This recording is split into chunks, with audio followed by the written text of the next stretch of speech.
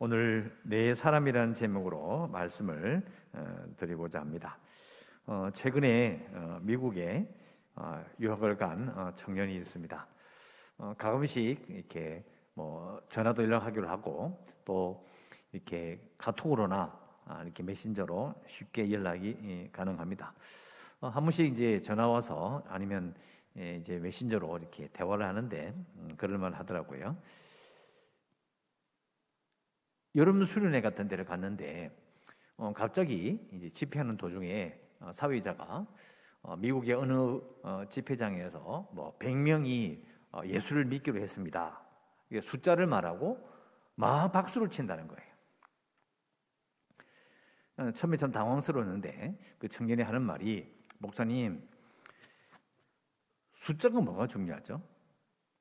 걔네들이 어떤 신앙을 가지는지 아무도 모르는데 그냥 어디에서 몇 명이 예수님 영접했습니다라고 숫자를 말하며 서로 환호하는 그 모습을 보면서 저는 좀 이상했어요, 이런 말을 했습니다. 제가 이걸 말씀드린 이유는요, 그런 모습이 벌써 몇백 년 된 미국 교회의 모습이고요, 그게 변하지 않았다는 것 때문입니다. 쉽게 말하면 우리나라에 들어와서 이제 우리가 미국 선교사가 이렇게 누구인지 또 우리가 알게 되는 그 역사가 사실 얼마 되지는 않았거든요. 아무리 짧게 계산해봐도 한 150년 정도 됐나요? 그런데 그 미국 교회의 모습이 지금 한국 교회의 모습과 거의 똑같고, 왜냐하면 그대로 물려졌기 때문에 그대로 있고, 미국 교회도 사실은 그때의 우리가 일제시대 그 이전에 들어왔던 미국 선교사들의 그 신앙과 그 교회의 모습과 별반 다를 바가 없다는 겁니다. 참 100년 단위로 이렇게 세월이 흘렀는데도 너무너무 비슷해요. 한 번씩 시간 계산을 해보면 깜짝깜짝 놀랄 때가 있습니다. 야, 진짜 변하지 않는다라는 생각이 들 때가 있습니다. 사실 미국 역사를 보면 우리 권선인들이나 보통 평신도는 잘 모를 텐데, 미국 교회가 1700년대, 1800년대 이렇게 해서 두 번의 1차 대각성, 2차 대각성 운동이 있었습니다. 쉽게 말하면 부흥운동이 두 번 있었다는 거예요. 그런데 우리 한국에 들어왔던 미국 선교사는 대부분 2차 대각성 운동, 그러니까 2차 부흥 때에 예수를 믿고 이제 신앙 훈련을 받아서 우리나라에 들어온 선교사들이 대부분입니다. 그러니까 미국의 2차 대각성 운동 때에 그때 미국 기독교의 문화와 모습이 그대로 우리 한국 교회에 들어와 있는 거예요. 한 번씩 그때 자료를 이렇게 보면은 참 부흥한 게 은혜스럽고 좋은 일이긴 한데 너무 많이 닮아 있습니다. 네, 그걸 그대로 이제 전통을 이어받고 있다는 것을 우리가 생각해 봐야 되는데요. 근데 우리는 이제 세월이 많이 지났으니까 이제 좀 말할 수 있겠죠. 2차 대각성 운동 같은 경우에는 1차와는 달리, 그러니까 1차는 우리가 잘 아는 청교도 운동 이렇게 말할 수 있을 정도로 좀 청교도적인 아주 순수한 그 믿음의 모습이 있었는데, 2차 대각성 운동 때는 좀 인본주의적인 그런 부분이 좀 있습니다. 인본주의라는 말을 쓰니까 되게 이게 굉장히 나쁜 것처럼 느껴지는데, 인본주의라는 말은 심리학적으로 교육학적인 그런 요소가 많이 이렇게 들어갔다는 말이 되기도 하고, 더 쉽게 풀면 하나님보다는 사람에게 더 이렇게 무게가 실린 그런 부흥운동이라는 그런 뜻입니다. 그래서 2차 대각성 운동을 우리가 보면요, 대부분 이 회심의 경험, 아까 말씀드렸던 어디에서 몇 명이 예수를 믿었다, 내가 회심합니다 손 들고 이 설교는 앞으로 나온 사람의 숫자가 몇 명이다, 이 숫자에 집중하는 거예요. 물론 진짜겠죠. 가짜라고 말하고 싶은 게 아니라 사람들이 얼마나 하나님 앞에 내가 하나님을 믿겠습니다라고 고백했느냐는 그 숫자와 그것에 열광했던 것이 2차 대각성 운동의 특징입니다. 우리도 지금 우리 한국교회 똑같잖아요. 거의 똑같아요. 초기 기독교도 그랬고 우리 한국교회도 그랬고, 우리 부흥 집회를 하면 그때 찬양을 부르는 것과 또 예수 믿겠다고 손 들고 하는 것, 그리고 이렇게 세워서 숫자 세서 이렇게 하는 모든 것들이 사실은 미국 교회의 모습을 그대로 본다는 겁니다. 자, 그게 거짓말이라는 게 아니에요. 좋은 일이었고요. 그렇게 해서 많은 교회가 힘을 얻은 건 사실입니다. 자, 그런데 시간이 지나 보니까 어떤 일이 발생하느냐면 인본주의라고 그랬잖아요. 근데 그 회심한 사람, 예수 믿겠다고 손든 사람들의 그 경험과 기쁨과 기적에 집중하는 거예요. 은사를 받았습니까? 능력을 받았습니까? 그렇게 해서 무엇을 체험했습니까? 이런 간증과 그런 일들이 계속 반복이 되는 거예요. 자, 그것도 가짜라는 말이 아닙니다. 그런데 시간이 지나 보니까 어떤 일이 있느냐? 그 회심자가, 예수 믿는 사람들이 하나님을 실제로 어떻게 믿느냐에 대해서는 가르치지 않은 거예요. 그런 문제가 있습니다. 여러분, 오늘 우리가 읽은 이 마가복음 말씀은요, 지금으로부터 2000년 전이에요. 거의 2000년 전입니다. 또 거기서 우리 한국에 선교사 들어왔던 시간을 계산해서 200년 전으로 잡는다 할지라도 거의 1200년의 차이가, 1800년의 차이가 있는 거예요. 우리가 알고 있는 기독교의 모습은 기독교의 긴 역사에 비하면 아주 짧은 시간이에요. 그 이전에 다른 기독교가 있었던 거예요. 다른 모습의 기독교가 있었던 거예요.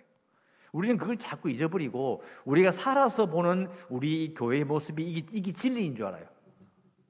그렇지 않습니다. 우리가 지금 제가 서 있는 이 강단 장식, 앉아 있는 이 여러분이 가지고 있는 앉아 있는 이 장의자 있죠. 이것도 전부 다 미국과 똑같아요. 미국에 가보면 깜짝깜짝 놀랍니다. 어떻게 이렇게 똑같을 수가 있을까? 그러니까 미국 교회가 가지고 있는 부흥 운동에서 부흥 많이 했는데 사람들이 그 회신자가 몇 명이냐 하는 그 개인이 어떻게 하나님을 믿게 되었느냐 거기에만 집중하고 실제로 말씀을 통해서 그 회심자가 뭘 믿느냐에 대해서는 모르는 게 아니고 좀 덜 관심을 두게 되는 문제가 있었던 거예요. 자, 쭉 설명을 했는데 자, 아직 무슨 말인지 잘 모르실 수 있어요. 그런데 예를 들어볼게요. 그게 바로 오늘 말씀인 거예요. 자, 오늘 말씀을 보면 우리가 잘 아는 대로 내 친구가라고 이제 설명을 듣게 되죠. 내 친구가 이제 중풍병자를 이렇게 예수님께 데리고 와서 고침을 받았다는 거예요. 저도 이제 어릴 때 이런 걸 가지고 설교해 본 적도 있고 또 설교하는 거 들어본 적이 있는데요. 보통 이런 이 부분을 설교할 때 주일학교 교육자는 이렇게 설명하죠. 내 친구들은 중풍병에 걸린 친구를 엄청 사랑했어요. 여러분도 친구들을 사랑할 수 있었으면 좋겠어요. 이렇게 설교를 해요. 그래서 보통 이 설교를 하다 보면 이제 중보기도, 친구를 위해서 친구가 아플 때 예수님께 기도해요. 그리고 다른 이웃들을 위해서 기도하는 쪽으로 이렇게 말씀이 가요. 그러니까 우리가 뭘 할 것인가로 간다는 거예요. 친구를 도와서 들고 와가지고 지붕을 뜯어서 그 밑에다가 예수님께 고침받기 위해서 내리고 이런 인간의 활동에 아주 강조점이 가고 그래서 내 친구의 모습이 내 친구의 믿음이 정말 좋은 믿음이었다라고 보통 설교를 해요. 자, 이게 바로 인본주의적이라는 거예요. 어렵게 말하면 이게 사람에게 자꾸 강조점이 가는 거죠. 자, 그런데 자세히 보면요. 여러분 오늘 읽은 말씀 2장 1절부터 12절까지 읽으셨는데 이 네 사람이요. 친구라는 말이 없어요. 친구가 아니에요. 우리가 그렇게 생각하는 것이지 친구라는 말이 없어요. 그리고 5절에 보면 예수께서 그들의 믿음을 보시고 중풍병자에게 이르시되라고 나오는데 이 그들의 믿음이라고 되어 있는데 그들이 누굴까요? 누구죠? 오늘 설교 제목처럼 네 사람인가요? 자, 다시 말씀을 보시면 자 3절을 보세요. 3절에 보면 사람들이 한 중풍병자를 네 사람에게 메워 가지고라고 되어 있어요.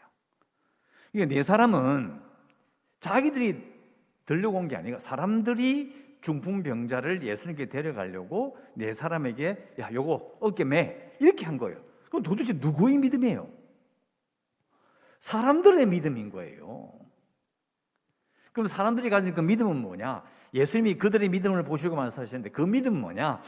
이 중풍병자를 데리고 가면 고침을 받겠다 아니면 고침을 받아야 되겠다라는 그 믿음이에요. 중풍병자는 예수님을 믿었다 안 믿었다 이런 마음이 없어요. 또 중풍병자가 믿음을 가졌다는 말도 없어요. 그럼 이상하잖아요. 왜 그럴까요?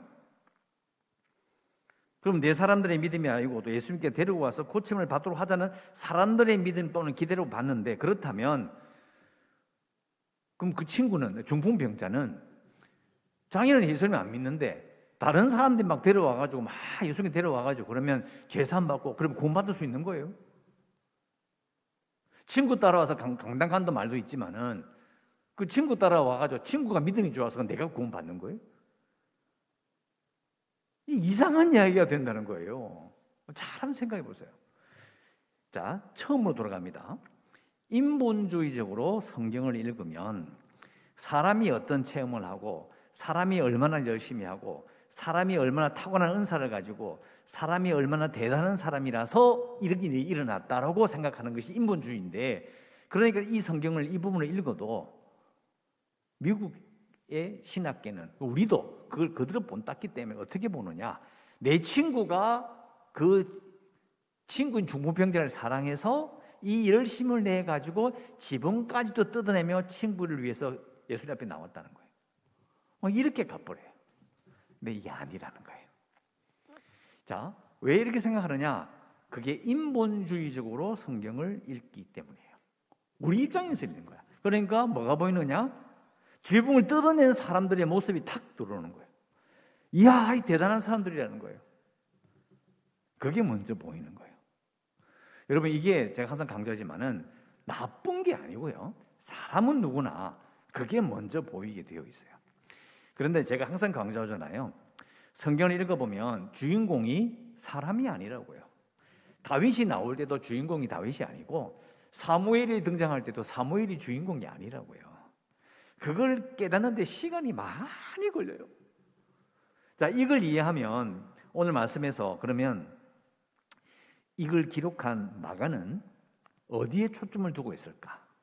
여러분, 예수님에게만 관심이 있어요. 그래서 사람들이 누군지, 그들의 믿음이 어떠한지, 내 사람이 누군지에 대해서 말하지 않아요. 자세하게 말하지 않는다니까요. 왜 자세하게 말하지 않을까요? 관심이 없기 때문이에요. 그러니까 잘 보면, 자, 예수님에 대한 관심을 다 두고 있는데, 그럼 이건 도대체 왜 이걸 썼을까? 왜 이걸 기록했을까? 자, 예수님께서 하신 말씀 있잖아요. 그들의 믿음을 보시고 중풍병자에게 이르시되, 작은 자야, 네 죄사함을 받았느니라. 아니, 갑자기 병 고침을 해달라는데 왜 죄사함을 받았다고 이야기하실까요?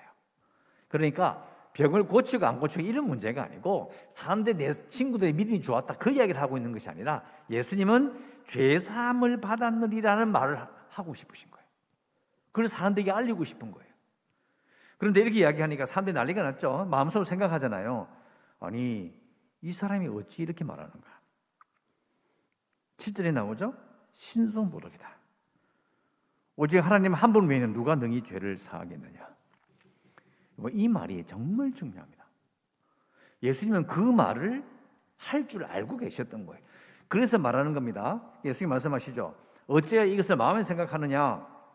중풍병자에게 내 죄사함을 받았느니라 하는 말과, 일어나 내 상, 자기가 누워서 들림받았던 그 상, 지금 따지면 이게 큰 뭐 이렇게 들 것 같은 게죠. 그것을 이렇게 들고 나가는 게 말이 더 어느 게 더 쉽겠느냐? 아니, 들고 나가라는 게 쉽죠. 죄사함을 받았다. 죄사함을 받았느니라는 말은 사람이 할 수 있는 말이 아니에요. 그거는 비교할 수가 없이 죄사함을 받았느니라 말하는 게 엄청나게 어려운 이야기예요. 그러면 예수 이렇게 말씀하신 이유가 뭘까요? 그래서 10절에 말씀하시잖아요. 인자가 땅에서 죄를 사하는 권세가 있는 줄을 너희로 알게 하려 합니다. 이 무슨 말입니까? 자, 내 사람에 대한 생각 접고, 사람들이 누구냐 접어버리고, 그들의 믿음이 뭔지를 다 접어버리고 싹 빼버리고 딱 보면 뭐가 보이느냐? 예수님이 이렇게 말씀하시는 거예요. 내가 지금 이 사람의 죄를 사할 권세가 있다는 걸 보여줬다. 네 죄사함을 받았느니라고. 진짜 죄사함을 받아서 이 사람이 벌떡 일어나가 버려요. 이 말은 뭐냐? 내가 하나님이다, 이런 말씀이에요. 내가 하나님이라는 거야, 예수님이. 그걸 보여주시기 위해서 이렇게 하신 거예요. 이 땅에서 내가 제사함 권세가 있는 줄을 너희로 알게 하려 함이라. 분명히 그들이 속으로 생각했잖아요. 저 사람이 어찌 이렇게 말하는가? 감히 어떻게 저런 말을 할 수 있지? 하나님 외에는 누가 능히 죄를 사하겠느냐? 그런데 죄를 사했잖아요. 그러면 예수님은 누구예요? 하나님이시라는 거예요. 여러분, 완전히 다른 결론으로 가잖아요. 그러니까 우리는 성경을 읽을 때 인본주의적으로 읽는다라는 그런 말이에요. 야, 이 중부변자를 데리고 온 그 친구 네 사람이, 친구도 없는데 대단한 사람들이다. 예수님이 그들의 믿음을 보시고 그들을 칭찬했다. 땡. 아닙니다. 우리는 자꾸 사람들이 대단하고 사람들이 열심을 가지고 있고 사람들이 뭔가를 같이 모여서 열심히 하고 이런 데 자꾸 생각이 가는 거예요. 그러니까 진짜 예수님께서 하려고 하신 말씀을 놓치는 거예요. 이 부분은 우리가 꼭 기억해야 합니다. 자, 왜 우리가 이렇게 네 사람, 중풍병자를 도운 그 네 사람을 이렇게 생각하느냐면 그게 훨씬 재미있거든요. 훨씬 재밌어요. 말하는 목사도요. 그렇게 설교하면 훨씬 재밌어요. 여러분들이 이 내 친구처럼 되십시오. 물이 팍 들어오는 거예요. 야, 그렇지. 네 사람. 지금 우리가 숫자가 많지만은 그러나 네 사람씩 한 조를 짜가지고 10조만 만들면 40명을 구원할 수 있습니다. 이렇게 설교하는 거예요. 사람들이 막 금방 알아듣는 거예요. 아, 무슨 말인지 알겠다. 쉽다. 무슨 말인지 탁 들어오네. 또 그 내 친구들의 마음속에 사랑이 가득 찼습니다. 이걸 누가 이해 못해요. 그런데 성경 말씀은 그걸 말하는 것이 아니라는 걸 알게 되면 그럼 태도가 바뀌는 거예요. 예수님이 하나님이시라는 것을 내가 받아들이고 있느냐를 묻고 있는 거예요. 이렇게 물어야 돼요. 여러분은 예수님을 하나님으로 믿으십니까? 이렇게 물어야 되는 거죠. 근데 이게 정말 진지하게 하나님께서 그 아들 예수 그리스도를 이 땅에 보내셨는데 그분이 바로 하나님께서 사람의 몸을 입으시고 이 땅에 오실 것이라는 것을 증명하는 것이 오늘 본문의 이야기예요. 그 본문이 내게 묻는 거예요. 네가 정말 예수님을 하나님의 아들로 또 하나님의 이심을 믿느냐고 묻고 있는 거예요. 근데 이 말은 정말 중요하죠. 왜요? 첫 번째, 내가 예수를 오래 믿었는데 과연 나는 하나님에 대해서 무엇을 알고 있느냐? 내게 뭘 묻고 있는지 알고 있냐고요. 내가 기쁘고 내가 은혜 받았고 내가 뭔가 해냈고 내가 무슨 체험을 했고 내가 며칠 기도를 했을 때 기도 응답을 받았고 전부 다 자기 중심적인 거예요. 하나님이 누구신지 예수님이 누구신지에 대해서 우리는 잘 생각을 잘 못해요. 그래서 어떤 일이 생기느냐, 우리가 지금 섬기고 있는 교회를 우리가 교회의 몸을 이루게 예수님의 몸된 교회라고 이야기하잖아요. 그러니까 교회를 대하는 태도를 사실은 바꿔야 돼요. 예수님이 하나님이십니다라는 이것을 네가 그걸 믿느냐고 받아들인다면 네, 예수님께서는 바로 하나님이신다고 믿으면 하나님의 몸을 이루고 있는 우리가 이 교회를 우리가 어떻게 생각해야 되고 어떻게 섬겨야 되고 어떻게 대해야 되느냐 답이 딱 나오는 거예요. 근데 우리는 보통 개인이 얼마나 헌신했느냐, 얼마나 열심히 기도했느냐, 얼마나 기도의 능력을 받았느냐, 기도의 응답을 받느냐 이런 데 집중해버리는 거예요. 얼마나 사랑을 많이 가지고 있었느냐, 헌신했느냐 하나님은 관심 없어요. 제껴놓고 누가 열심히 해서 뭐 했다더라 자꾸 그런 쪽으로 가는 거예요. 결국 어떻게 해요? 사람들이 나빠서 그런 게 아니고 개인의 열정과 사랑과 헌신과 믿음을 가다 보니까 교회를 소홀히 대하는 거예요.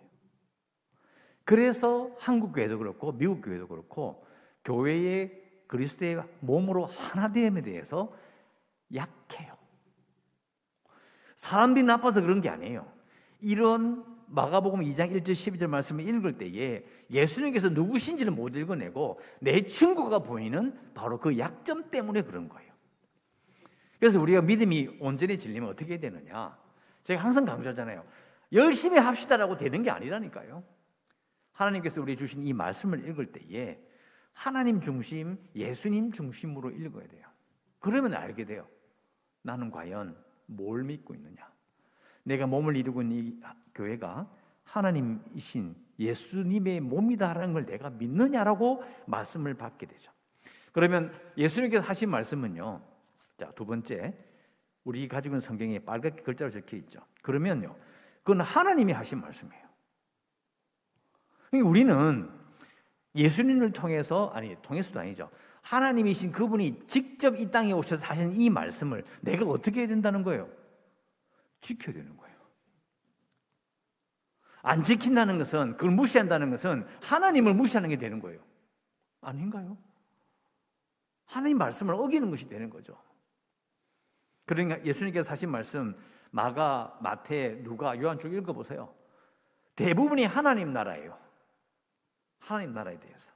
그리고 죄인에게 복음을 전하시고 죄인들과 함께 식사하시며 함께 하셨던 그 모습을 보여주셨죠. 또 말씀하셨죠. 내가 곧 길이요 진리요 생명이다. 우리 그 말씀을 생각하고 사나요? 하나님 나라를 생각하나요? 죄인들과 함께 하셨던 예수님의 모습을 생각하며 죄인들에 대한 내 마음을 열고 있나요? 아니면 죄인들 잘라버려, 필요 없어, 조금만 잘못하면 가만 놔두질 않잖아요. 예수님이 정말 길이고 진리고 생명으로 생각하시나요? 그러니까 우리가 어디 쪽의 신앙이 약한지를 딱 알게 되는 거죠. 여러분, 우리는 오늘 예수님께서 이 본문을 통하여 우리에게 들려주시는 바, 너는 과연 나를 누구로 생각하느냐는 거예요. 여러분, 예수님을 여러분 누구라고 생각하십니까? 이것이 우리에게 놓여진 하나님의 도전입니다. 누구로 생각하시냐고요. 그래서 우리는 이제는 무조건 기도 열심히 하고 뜨거워야 되고 이게 아니에요. 그거는 해봤잖아요. 이제는 균형을 갖춰야 돼요. 기도도 하고 동시에 내가 과연 하나님을, 예수님을 어떤 분인지 알아가고 있느냐를 두 개를 쫙 합쳐야 돼요. 근데 이걸 합치는 그런 교회와 그런 시대의 신앙이 별로 없어요. 항상 보면 한쪽으로 치우쳐요. 우리는 이제 우리 약한 부분을 말씀드리고 약한 부분을 채워나가길 바라는 거죠.